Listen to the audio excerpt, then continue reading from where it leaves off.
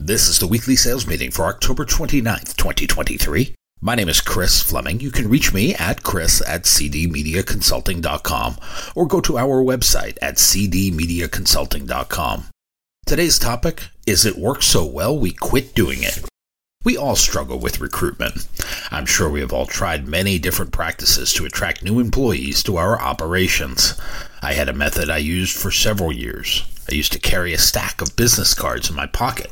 On one side it said, "You did a really good job.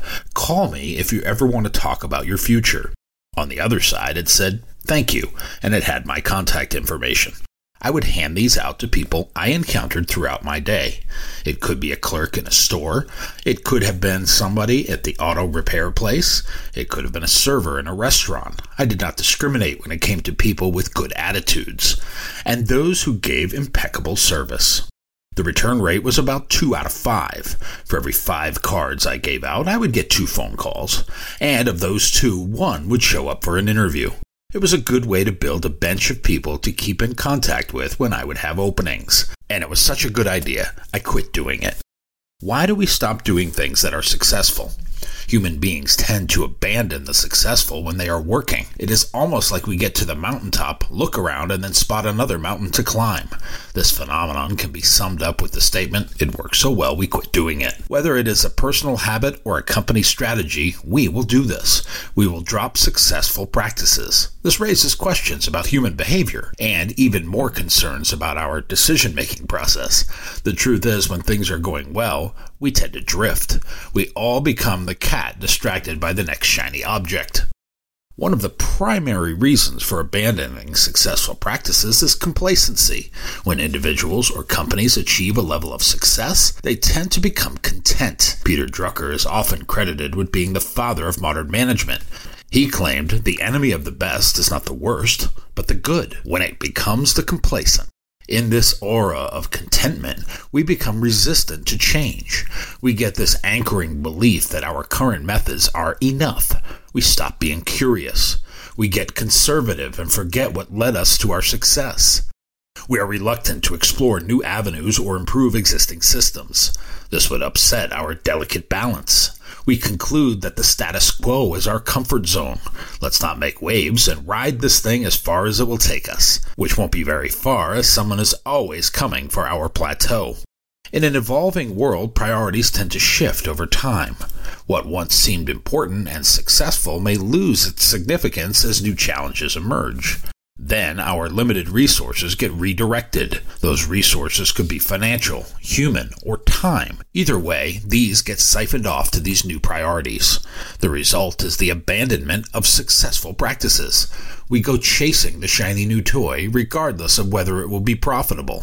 Our core business will suffer because we take our eyes off the ball. As the old saying goes, because it worked in the past doesn't mean it will work in the future. Success requires continuous improvement and adaptation.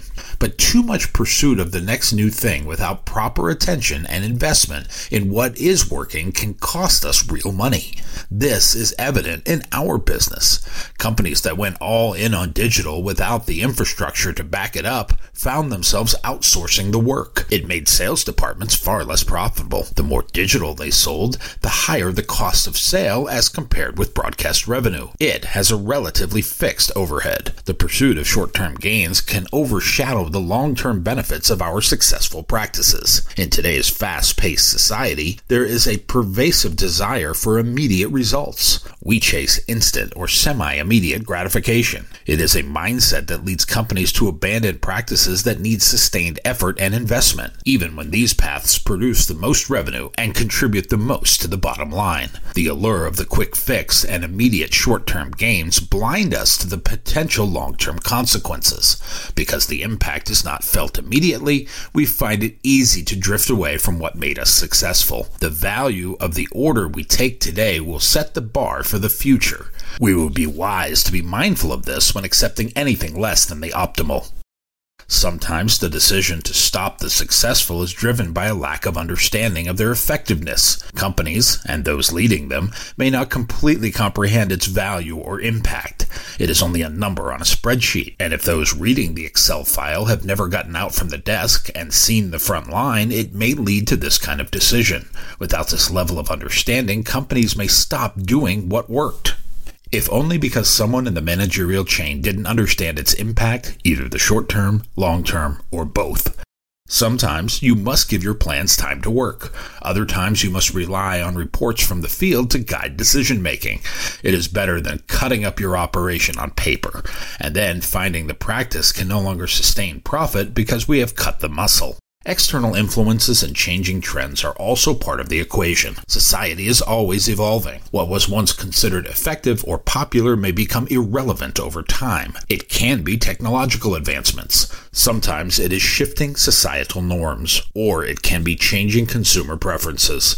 Any of these can prompt companies to adopt new practices, rather than holding on to what made them successful. The key is to be right in the timing. If we are too late to adapt, we will get left behind. If we are too early, we are left flapping in the wind by ourselves, wondering where all our fans went. Adaptation to external influences is necessary for progress. Steven Johnson is the author of 12 books. Most of them deal with science and technology. He writes for major newspapers in the United States. He claims the only thing more dangerous than being in the wrong place is being in the right place and staying there too long. This is the struggle to stay on the crest of the wave. It can lead to the premature abandonment of practices that are still effective in favor of what is new. The smart companies have a plan for that, one that rides their legacy products while making room for what is new and interesting. Jeff Davidson is an American football coach and former NFL player. He was most recently working with the Detroit Lions as an offensive line coach. He said about innovation, "It is not that we can't innovate, it's that we often choose not to. Success can lead to a dangerous sense of complacency." The consequences of abandoning successful practices can be far-reaching. It can result in the loss of accumulated knowledge, missed opportunities for improvement, and a stagnation of progress. But there are ways to mitigate this tendency and harness the benefits of what got us here. First is investing in continuous evaluation and learning. It means evaluating what we are doing, measuring the short and long-term impact of each decision. Continuous learning at the speed of business will prevent most premature abandonment practices, but knee-jerk reactions to market fluctuation will lead to a lasting and long-term negative impact on a company's future. We need to foster an environment that values reflection and evaluation, one that can identify successful practices and work to sustain them. Grace Brewster Hopper was an American computer scientist. She was a mathematician and a United States Navy Rear Admiral. She was a pioneer of computer programming who invented one of the first linkers. She was on the ground floor of innovation as one of the first programmers of the Harvard Mark I computer. She claimed the most dangerous phrase in the language is, "We've always done it this way." We should always be questioning our operations, but never second-guessing them, which will cause paralysis. Learning to balance short-term gains and long-term goals is crucial. It is important to consider the potential long-term consequences of abandonment, especially abandoning what works in favor of quick fixes. Encouraging our teams to think beyond immediate results can help. When we look at the business and more than just month-to-month and quarter-to-quarter evaluation periods, we can prevent this loss. But so many are now trapped in this vicious cycle.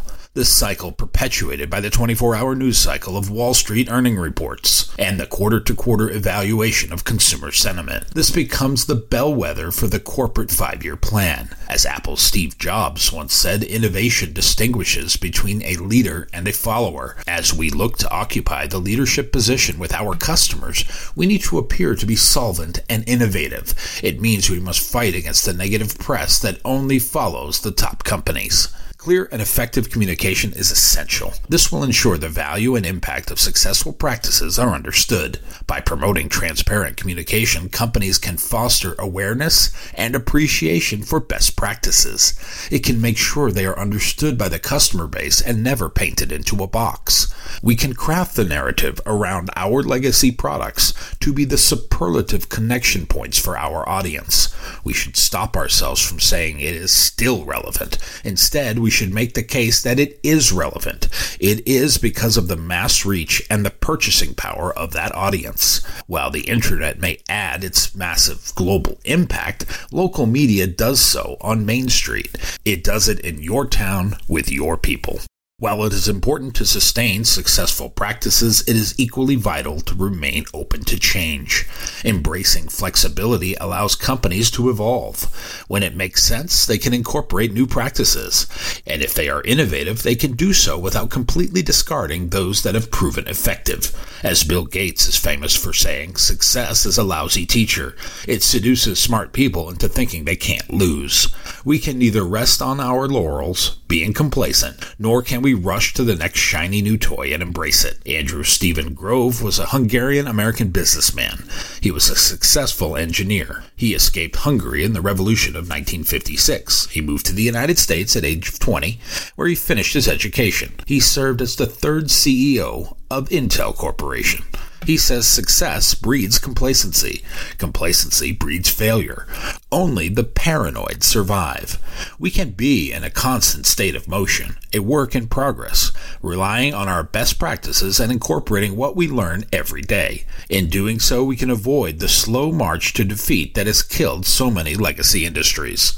It works so well we quit doing it. It encapsulates a perplexing tendency observed in our lives and our business. Beware of complacency. Check changing priorities. Watch out for an overemphasis on short-term gains. Careful that you don't suffer from a lack of awareness. Be mindful of all external influences. These will all contribute to it work so well we quit doing it. We can do so with continuous evaluation of our position and our market position. We can take a long-term view of our world. Once we embrace that position, we need to communicate what we are and who we are. We should do this with consistency and frequency. We can't rely on others to do it for us. We need a loud voice to sing in unison about the merits of our business. Last, we need adaptability and flexibility. The world changes with an uncaring swiftness. It leaves the unprepared in the wreckage by the roadside. By striking a balance between innovation and preservation, we can ensure that best practices are sustained. We can ensure our place in the future as progress continues to thrive. The next time you think of something that worked well for you, seek first to understand why you stopped. Ask if it could have been revived, retooled, or rejected. Check if it is still relevant and applicable to our mass audience. From there, you can consider the best path forward. My new book, 52 Weekly Sales Meetings, is now available on Amazon.com. If you like what you have heard here today, please consider ordering a copy or two. You can always send one to a friend. Go to cdmediaconsulting.com right now and follow the instructions to order.